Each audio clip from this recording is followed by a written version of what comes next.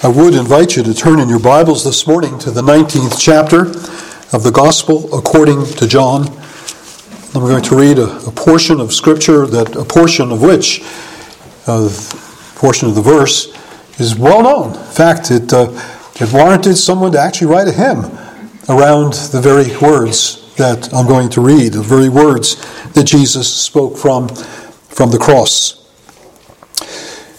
The text is the 19th chapter of John's Gospel, the words of verse 30. When Jesus had received the sour wine, he said, "It is finished." And he bowed his head and gave up his spirit. Let's pray together. Father, we have come to a point in John's Gospel where we have a statement that has profoundly affected believers throughout the generations, has cascaded into our hymns, into the hymns we sing, into the devotion we give, into our very understanding of the nature and content of the gospel of the Lord Jesus Christ. And so of necessity we will be trafficking in very precious, very sacred, very holy things this morning. And we pray that we would approach your word with a due care and a concern, not to impose upon your word what our own thoughts would desire, but that we would be receiving with meekness the implanted word that is able to save our souls. So grant us your grace and presence, grant us the help and illumination of the Holy Spirit as we'd ask these things in Jesus' name. Amen.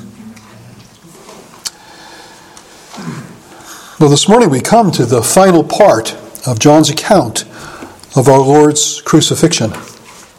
John's already told us about Jesus carrying his own cross, the titulus, or the charges that were placed above the cross or by the cross, expressing the reasons he was being crucified. We looked at the disposition of his garments, the way in which one was chosen by lots, the others were divided. And we saw the disposition of his mother into the hands of John for her care, and also John into the heart of Mary, I would think. I think that it's both Jesus' love for the two of these people and the joining together in a new relationship of just gospel love and gospel grace and gospel power. And we see that flows from the cross too. That flows from our Savior's dying love. And then we looked last week at the thirst that our Lord speaks to and how that thirst was satisfied, at least to an extent. And then we have the final cry, the loud cry that comes from the cross and then the death of Jesus expressed in the very words that we read this morning. The final cry, "It is finished." And then the death, he bowed his head and gave up the spirit. Well, it's to this cry and to the death, as is described in John's Gospel, that we turn our attention this morning in verse 30. I want to begin with the final cry, and then I want to look at the way in which the death of Jesus is described. The passage says, when Jesus had received the sour wine, he said, "It is finished." And he bowed his head and gave up the spirit. Now both Mark's Gospel and Matthew's Gospel speak to the issue of a loud cry.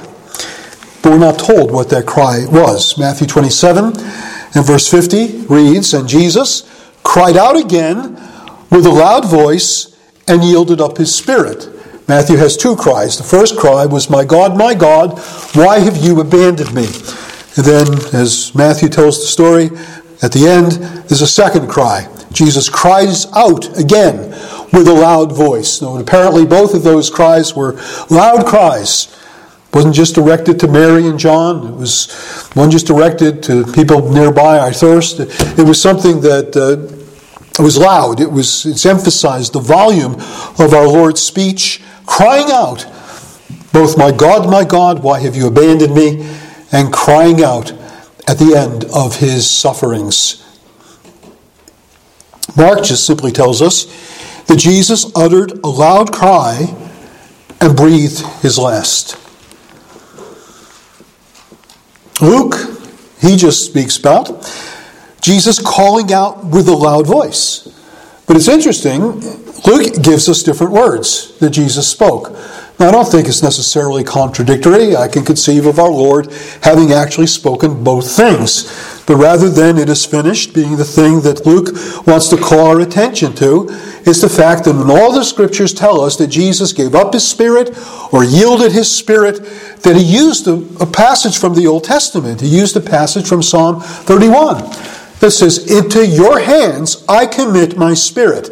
And back in Psalm 31, it's not something that the psalmist was doing in death. It was something he was doing in life. At all points and at all times, we should be committing our spirits into the hands of God.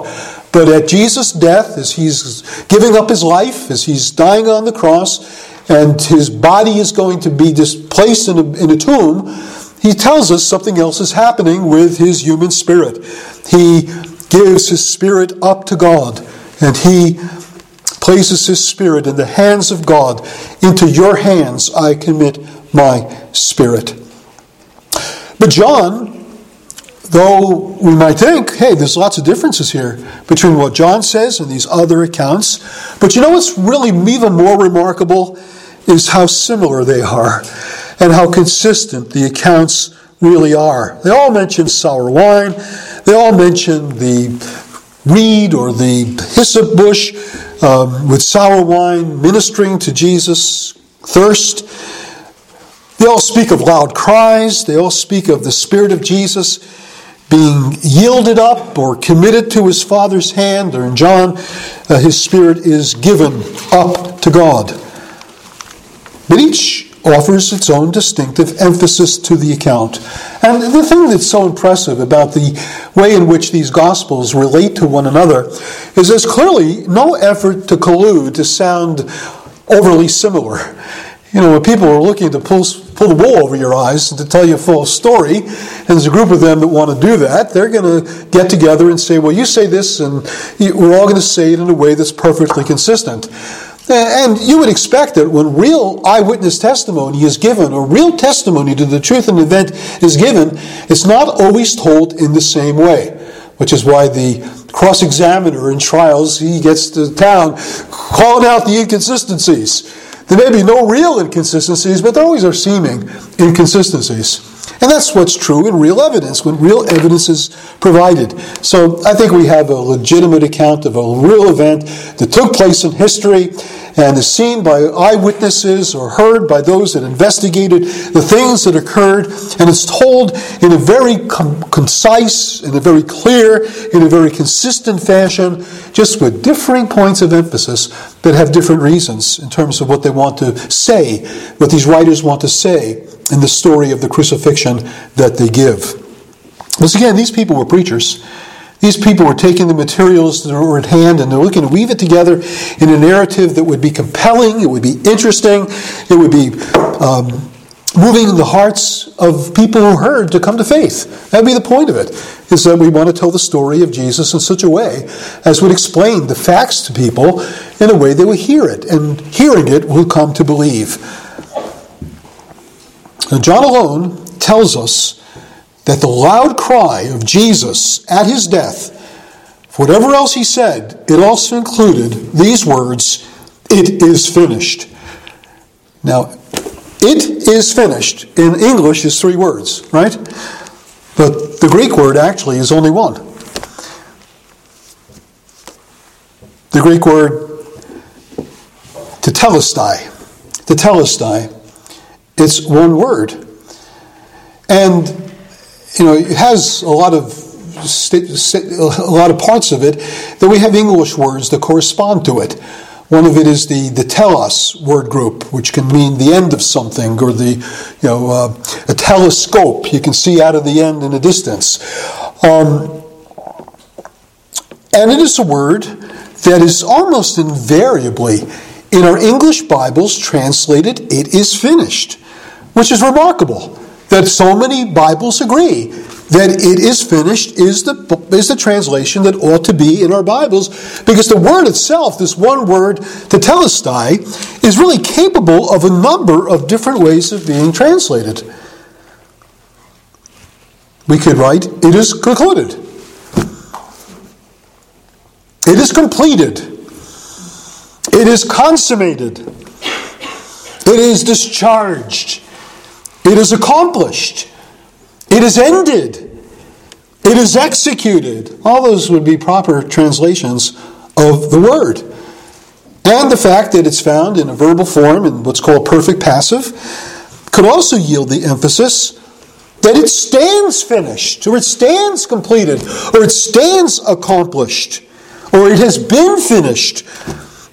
Everything is done. But although it's capable of that kind of variety of translations, 90% of the translations in the English language that are out there has "it is finished." And there's a couple of Catholic versions that don't like that, and so they say "it is accomplished" or something like that, because, particularly among Protestants, although it's even wider than Protestants, the church historically has heard these words, explained these words. These words have reverberated throughout Christian history and Christian theology as an expression of what we call the finished work of Christ.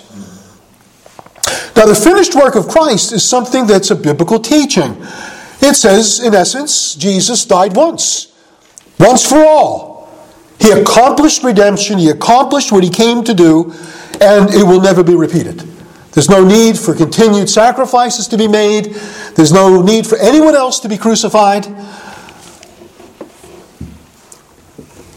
There's a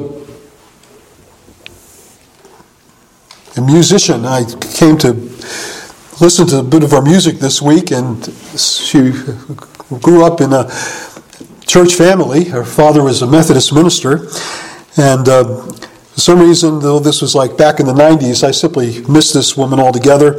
And this week I first heard some of the things that she's written, and some of the music is really remarkable. But the first thing I actually heard that attracted my attention was something called Crucify. Crucify, in which her religious upbringing evidently brought a cloud of guilt over her life and a full sense that she could never be good enough. She could never do anything that would really be good enough to be acceptable in the sight of God. And it was really pathetic, because she's thinking of herself as the one who has to be crucified for her own sins and her own transgressions. And that is totally despairing. And I wanted to say, it is finished. It is finished. There's no need for anyone else to be crucified. There's no need for anybody else to think I'm the one that needs to suffer. Christ has suffered once, the just for the unjust, that he might bring us to God. He's done it once for all. No need for any repetition of this. No need for any other redemptive sufferings to take place. The church is called to suffer, yes, but our suffering is in the pathway of the service to his name. It's part of our conformity to the image of the suffering Christ, but it doesn't provide redemption for anyone.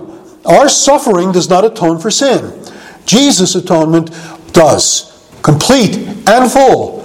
So to that extent, I say amen. It is finished. Certainly impinges upon that great reality that Christ's work is done. It is over. It is accomplished. It has been finished. Once for all, this unrepeatable act of our Lord Jesus has obtained for us eternal redemption. I have no doubt that the word tetelestai tends in that direction. It's generally supportive of the doctrine of the finished work of Christ. But I don't think if we had all these other statements of the Scriptures, if we didn't have all these other statements of the Scriptures that support the doctrine, that we would have learned it just from John 19, verse 30. Because I don't think that was John's intention or Jesus' intention in speaking the words. It could be inferred from what happened at the cross, but I don't think it was the exact point. And to sort of demonstrate that, you just really have to read the passage to learn that. Because look at the passage itself. Go back to 19:30. I just look 2 verses before that. Here we read, after this, Jesus, knowing that tetelestai, knowing that it was finished. That's what it says. That's what it says. I know it's translated differently in English, but it's the same in the Greek. Jesus knowing that it is finished, that it has been accomplished. So in verse 28, Jesus knows that it is finished. He doesn't say anything. He doesn't declare it. He doesn't cry out with a loud voice and say it until verse 30. And verse 30 tells us that his saying it with a loud voice had a context to it. That he said it is finished when Jesus had received the sour wine. He said it is finished. When he knew that all things were finished, he said nothing. But when he received the sour wine, he said, it is finished. I want to point something out to you. I didn't put that in the Bible. That's exactly the context in which the word "it is finished" is found. Is that right? Is it there? Jesus, knowing that it was finished, didn't say, it is finished. In fact, he said, I thirst. He said, I thirst. Wait a minute. Lord, it is finished. What are you saying, I thirst? You should be saying at this point, it is finished. He doesn't say that. He says, I thirst. That leads me to believe, as I said last week, I thirst is very important to understanding the death of Jesus. Because what you have here is the fountain of living water. The one who said, if you knew the gift of God and who it is you're talking to, he said to the Samaritan woman, you would have asked of me, but I would have given you living water. Jesus is the source of life-giving water. He stood up on the great day of the feast and he said, if any man thirst, let him come to me. And out of his belly will flow rivers of living water. And this he said, speaking of the Spirit. And it's not out of their belly, it's his belly. He's the one that's the source of this living water. How does the source of living water thirst? How does the one who's able to give living water thirst? And my contention is he thirsts in a substitutionary manner. He suffers thirst for us because thirst was one of the signs of the curses that were brought upon the covenant people of God for their disobedience. When the people of Israel were unfaithful, God would shut the heavens. There would be no rain. There would be no fruitful seasons. There would be no harvests. That was part of the curses of the covenant. And the path of blessing is said in the Scriptures to be like a tree planted by the rivers of water. That's the blessing. Blessing is Eden. It's the place where the rivers run through it. It's the place where abundant water is to be found. Where curse is found, where the frown of heaven comes upon people, there's no water. There's thirst. Cursed is the man who trusts in man, who makes flesh his arm, whose heart departs from the Lord. He shall be like a shrub in the desert. We will not see when good comes. Desert. Drought. No water. Curse. I thirst.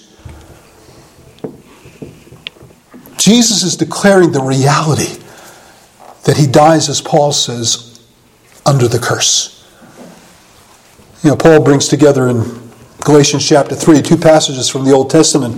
One of them says, cursed is everyone who doesn't abide in all things written in the book of the law to do them. And I'll say, well, all of us then are under the curse. But then Paul brings up another consideration, is that Christ has delivered us from the curse of the law, having become a curse for us. And he quotes a passage from the book of Deuteronomy that says, cursed is everyone who hangs on a tree. One of the reasons Jesus did not allow himself to be executed by means of Jewish stoning is that he had to be hung on a tree. There had to be this curse element that came in to define his death. He dies as a curse. He dies as the curse bearer. or to use John's word, he's the Lamb of God who bears away the sin of the world. And the angel of death would come upon the Egyptian households. It was the one who had the blood of the Lamb upon the doorposts of the houses that the angel of death would pass over. The sins of the Israelites were borne away.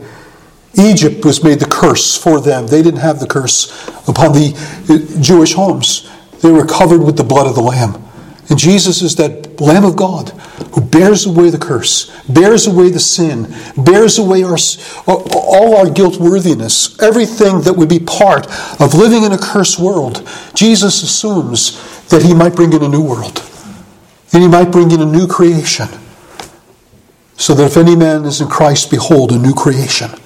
All things pass away, behold, all things become new. What John does is he brackets, it is finished, as the two brackets outside of this matter of the thirst of Jesus. The thirst of Jesus, upon which statement, I thirst, we find a jar full of sour wine stood there. Interesting, a jar full of sour wine. You do remember there were 6 stone jars at the wedding at Cana of Galilee. And those 6 stone jars contained water. And what did Jesus do with the water? He turned it into wine. And he turned it into the best wine that the people had drunk up to that point. And the people said, look, in most weddings, you give the best wine first, and then you give the dregs at last. But this wine is great wine. This wine is superior wine. This wine is new wine. This wine is the best of wine.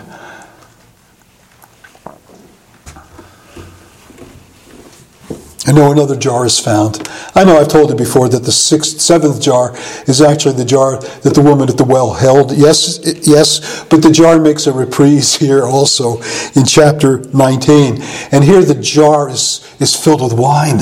Is filled with wine. And so there is the picture of the wine of the new covenant, the new wine of the new things Jesus is bringing in, being represented by that which Jesus is now receiving on a hyssop branch. A hyssop branch that would bring the blood of the Passover lamb upon the doorposts of the household members of the people of Israel. I mean, this is rich symbolism, but hey, it's here. And we have the Passover lamb receiving the curse and saying, before he gets the wine, it is finished. It's accomplished. It's done. What's he saying? The curse is over. The curse is ended. The element of the curse that was upon a fallen world because of its rebellion and disobedience to the true and living God. The curse that came upon the world, and when God said, "Cursed be the earth for the man's sake." That curse is now, in essence, removed by our Lord Jesus. I know the ramifications are not fully ended, but the reality is a new creation has come in. I know the old creation is still hanging around, but there still is this new creation that comes through Christ's death and his resurrection. And when Jesus dying on the cross is a curse, now think about it.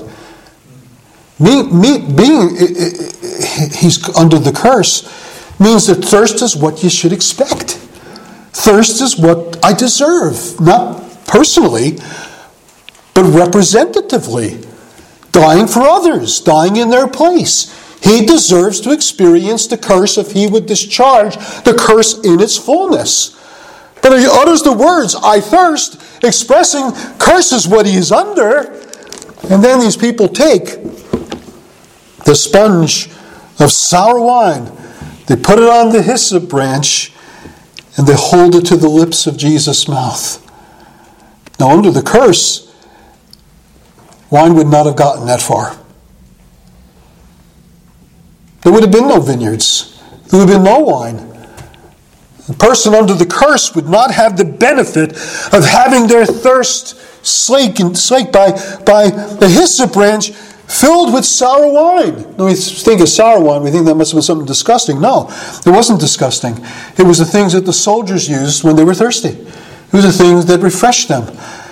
And this refreshing wine, this wine that Psalm 104 tells us makes glad the heart of man, is placed to the lips of the accursed Jesus.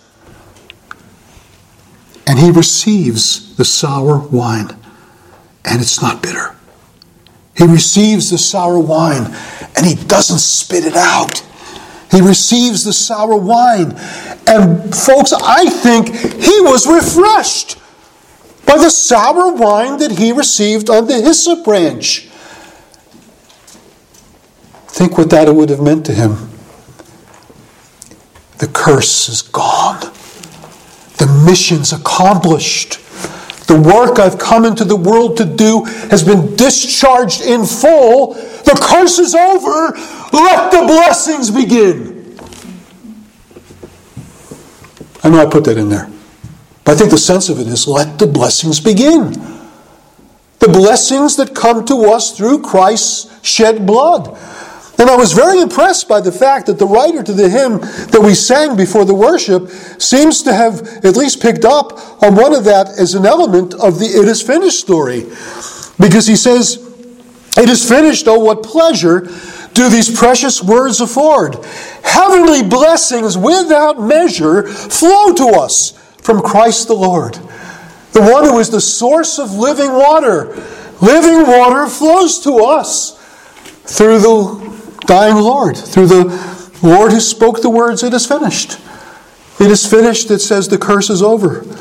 Let the blessings commence. Let the blessings of the new covenant, let the blessings of the new wine, let the blessings I've come into the world to do come to me now first, and then come to all who come to faith in me. And Jesus received the blessings first. You don't think of the cross at any point as part of receiving blessings. But I rather think that our Lord was invigorated by the sour wine, by the fact that it was good, by the fact that it was part of what he understood from the Scriptures is that which makes the heart of man glad, which is God's gift. That gift would not have been extended to him if the curse had remained, if he hadn't discharged the work in full. But he did. He did. That's the point. And he says, mission accomplished. The work has been achieved. The work of redemption has been obtained. Now the blessings of God now flow freely to all who come to faith in him.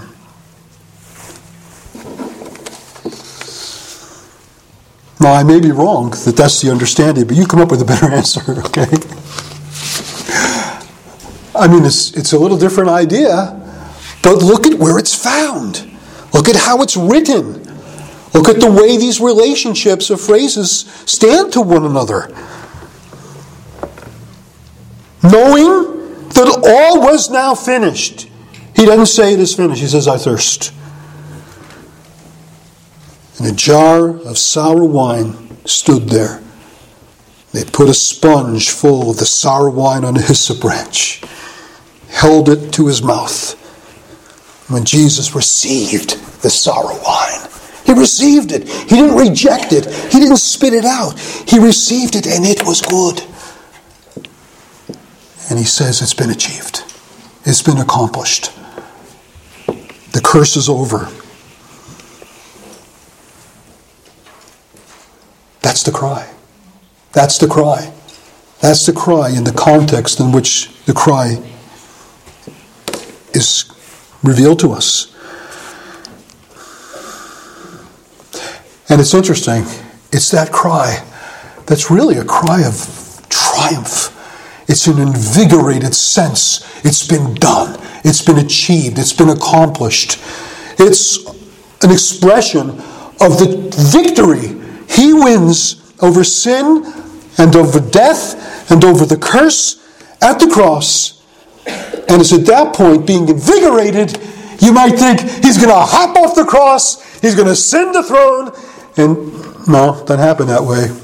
He dies. He dies. But the way even his death is expressed is wondrous in and of itself. Because you see, he dies at the point of his strength, not his weakness. He dies at the point of being invigorated, not being hopeless and helpless. He dies declaring a victory, not a defeat. And then it tells us,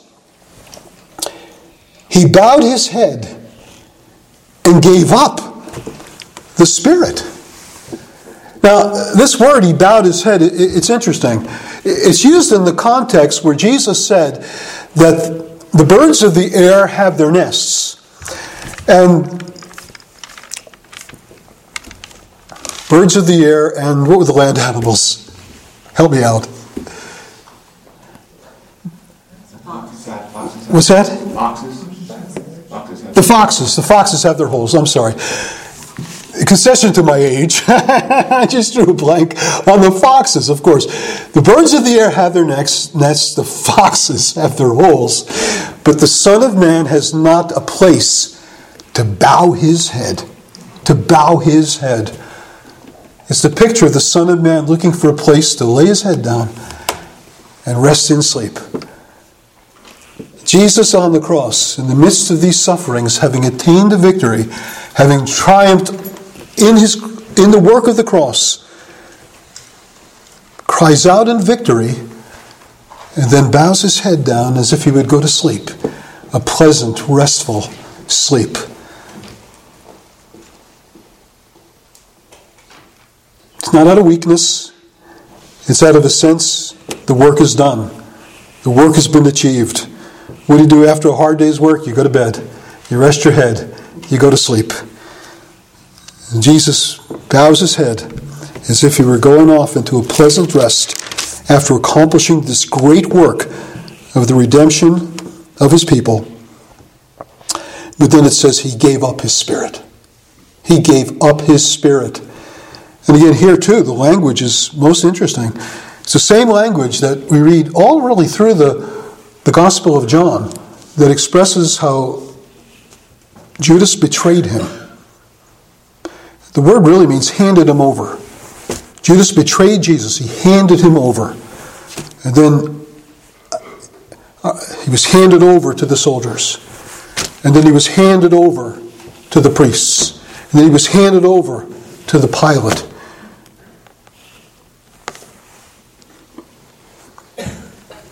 Now Jesus is doing the handing over. And he's doing it actively. This is not a passive verb. This is an active verb. This is not just being overtaken by death. That the natural factors of crucifixion and infection and dehydration and all the other factors that would bear upon the normal human body was finally taking its toll.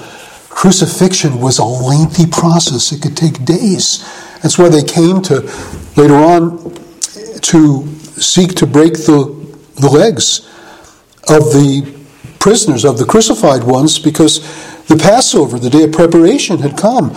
And they didn't want the bodies to remain on the cross for the high Sabbath, for the Sabbath that took place in the Passover season.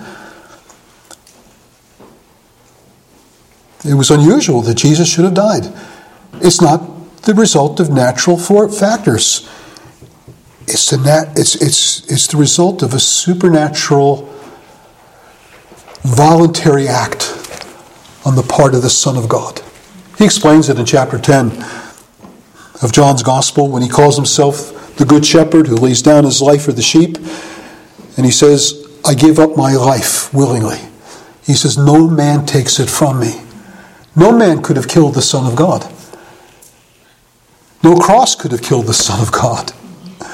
Again, you're not only talking about the one who's the source of living water, you're talking about the one who's the author of life. Death could not have overtaken the Lord of life if he had not given it up willingly, as an act of his own volition, as an act of his own will. He gave up his life. But he gave up his life in a way that recognized that there's more to man than just the body. Just the body that dies upon the cross. Man is a creature made up of two component elements. Now, they always work together. They're always to be found together. It's weird and unnatural that they ever should be separated. But the fact is that death does bring about a separation, of what was joined together, which was the soul and the body of the man that God made. Now, in one sense, the calling of Adam a living soul in the book of Genesis is common to the other creatures. All the creatures were living souls. All of the creatures were animate life. They all lived. That's why you should have respect for animals and not, they're different than unliving beings. They're different than stones and sticks. They're living beings. But man has a special component part to his livingness. God made of the beasts of the earth and the birds of the air living creatures that he spoke into existence with a word saying, let the earth bring forth. Let the earth bring forth these creatures. Man was not so.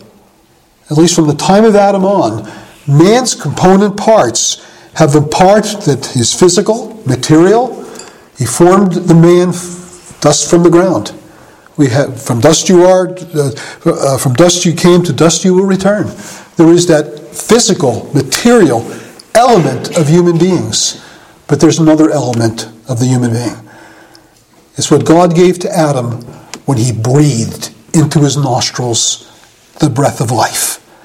There's a component part of human life that comes directly from God, its maker, that makes us different from the animals, that gives us reason and creativity and imagination and memory and all manner of things. That it's not just a result of a larger brain, which we do possess, by the way, but it's a result of the fact that an aspect of our humanity comes from God, and that aspect of our humanity that comes from God returns to God at death. But Ecclesiastes tells us that this is true. The body goes to the dust, the spirit returns to the God who made it. And why do I say all this? Well, because Jesus in his humanity was going to have his body entombed. The body was going to be taken down from the cross. It was going to be given to Joseph of Arimathea to put in a new tomb. Did Jesus go out of existence in terms of his soul, in terms of his mind, in terms of his emotions, in terms of his understanding, in terms of his humanity? Now, there's a sense in which we know his deity always persisted, could never cease to be, but his deity now joined with this humanity in incarnation. Did that humanity go out of existence until Jesus was raised from the dead? Well, Jesus answers the question. No. He's turning over his spirit, that which came from God, to give it back to God. He was going back to God, even in terms of his humanity, going to the Father's house of many mansions, going to prepare a place for his people, going into the presence of the God of heaven. He gave up his spirit to go to God. And I think that's important to understand. There are people going around the churches today saying that man is only a body. Once the body's dead, everything's dead. Till the resurrection. Maybe the resurrection will cause us to come back to existence. But from death to resurrection, we don't really have much of an existence at all. Man is so tied to his brain that once brain functions cease, humanity ceases, personality ceases, existence ceases. There's no persistence beyond physical life. And I would simply say to you, that's just not biblical. That's just not true. Part of our humanity has the breath of divine life in it. And that aspect of our humanity that has the breath of divine life in it returns to its author. And returns to its author where our humanity and our identity and our sense of who and what we are does not cease to exist. It persists. It continues, even beyond death. Resurrection will unite us to that body, at least to a glorified body, to a spiritual body, a body described in very different ways. That's another story we'll get to when we see the resurrection, how the body may change with reference to resurrection life. But the point is, between death and resurrection, there still is existence. There still is existence. When we say that our loved ones went to be with Jesus, we're not just telling a tale. It's not just we're engaging in some wishful thinking. We're not just making some sort of a projection. We love them so much, we hate to think they'll ever go, but they're never really nowhere ever to be found except in our own hearts. It's always good to keep your loved ones in your heart, but it's also good to know that they are in the presence of Jesus. that to be absent from the body exists. There is such a condition and state of things. To be absent from the body is to be in the presence of God. That's part of Christian truth that we must never relinquish.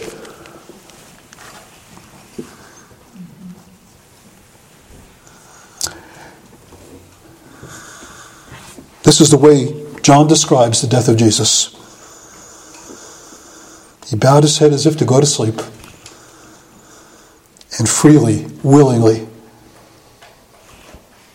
gave up his spirit, rendered his spirit back to God, back to the God who gave it. I want to leave you with 2 points as we conclude this morning. And the 2 points are simply this. I want us to leave this morning with the thoughts redolent in our minds and hearts of a Jesus who triumphs for us, and a Jesus who teaches us to die. First of all, the Jesus who triumphs for us.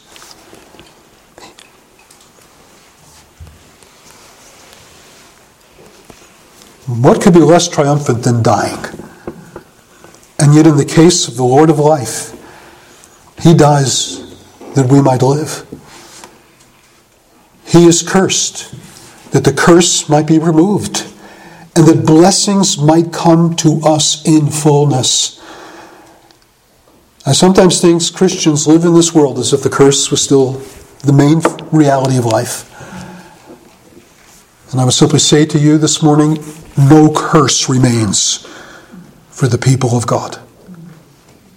I know we live in a world that's still under the curse, has not been fully removed. The creation labors in travail, waiting for the redemption of the sons of God. I know Paul says that in Romans 8.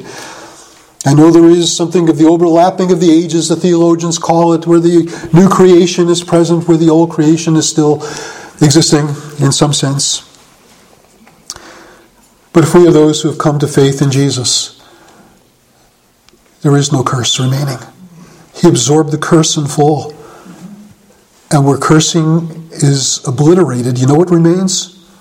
Blessing. Blessing. There's only 2 options. You're either blessed or you're cursed. And you know what Jesus said the judgment day will bring?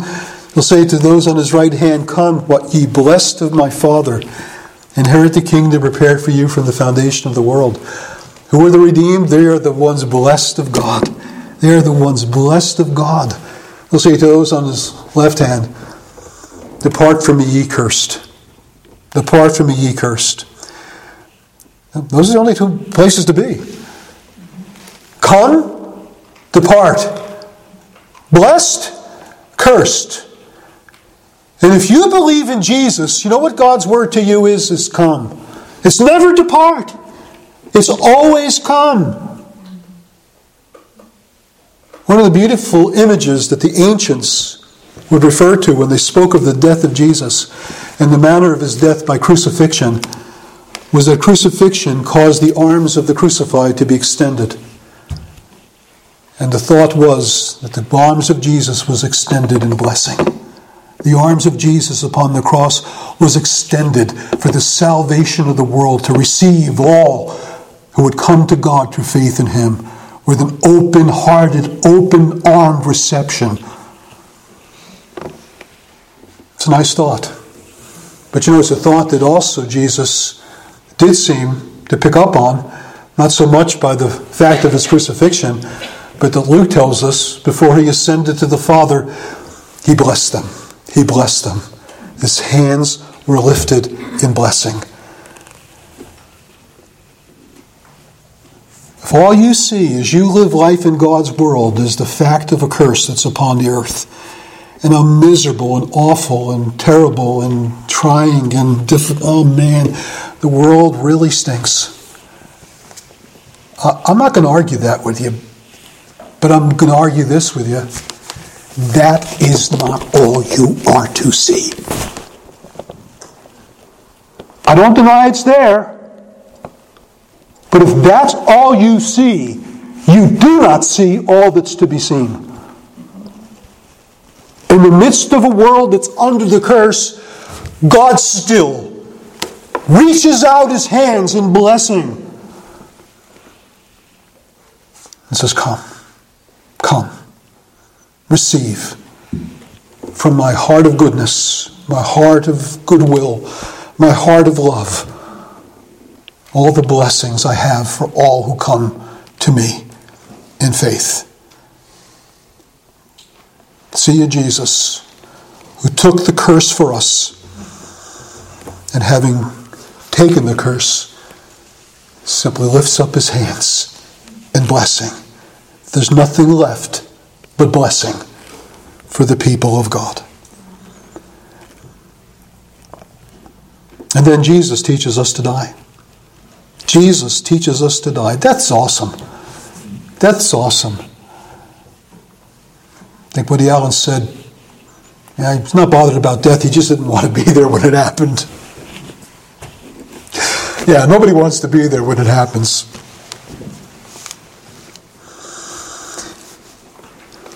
But we sing a hymn that says, Jesus lives, and so shall I. Death, your sting is gone forever. He who deigned for me to die lives, the power of death to sever. Another line of that hymn says, Jesus lives, and death is now but my entrance into glory. As awesome as death is, there should be in the hearts of God's people no question of what remains on the other side.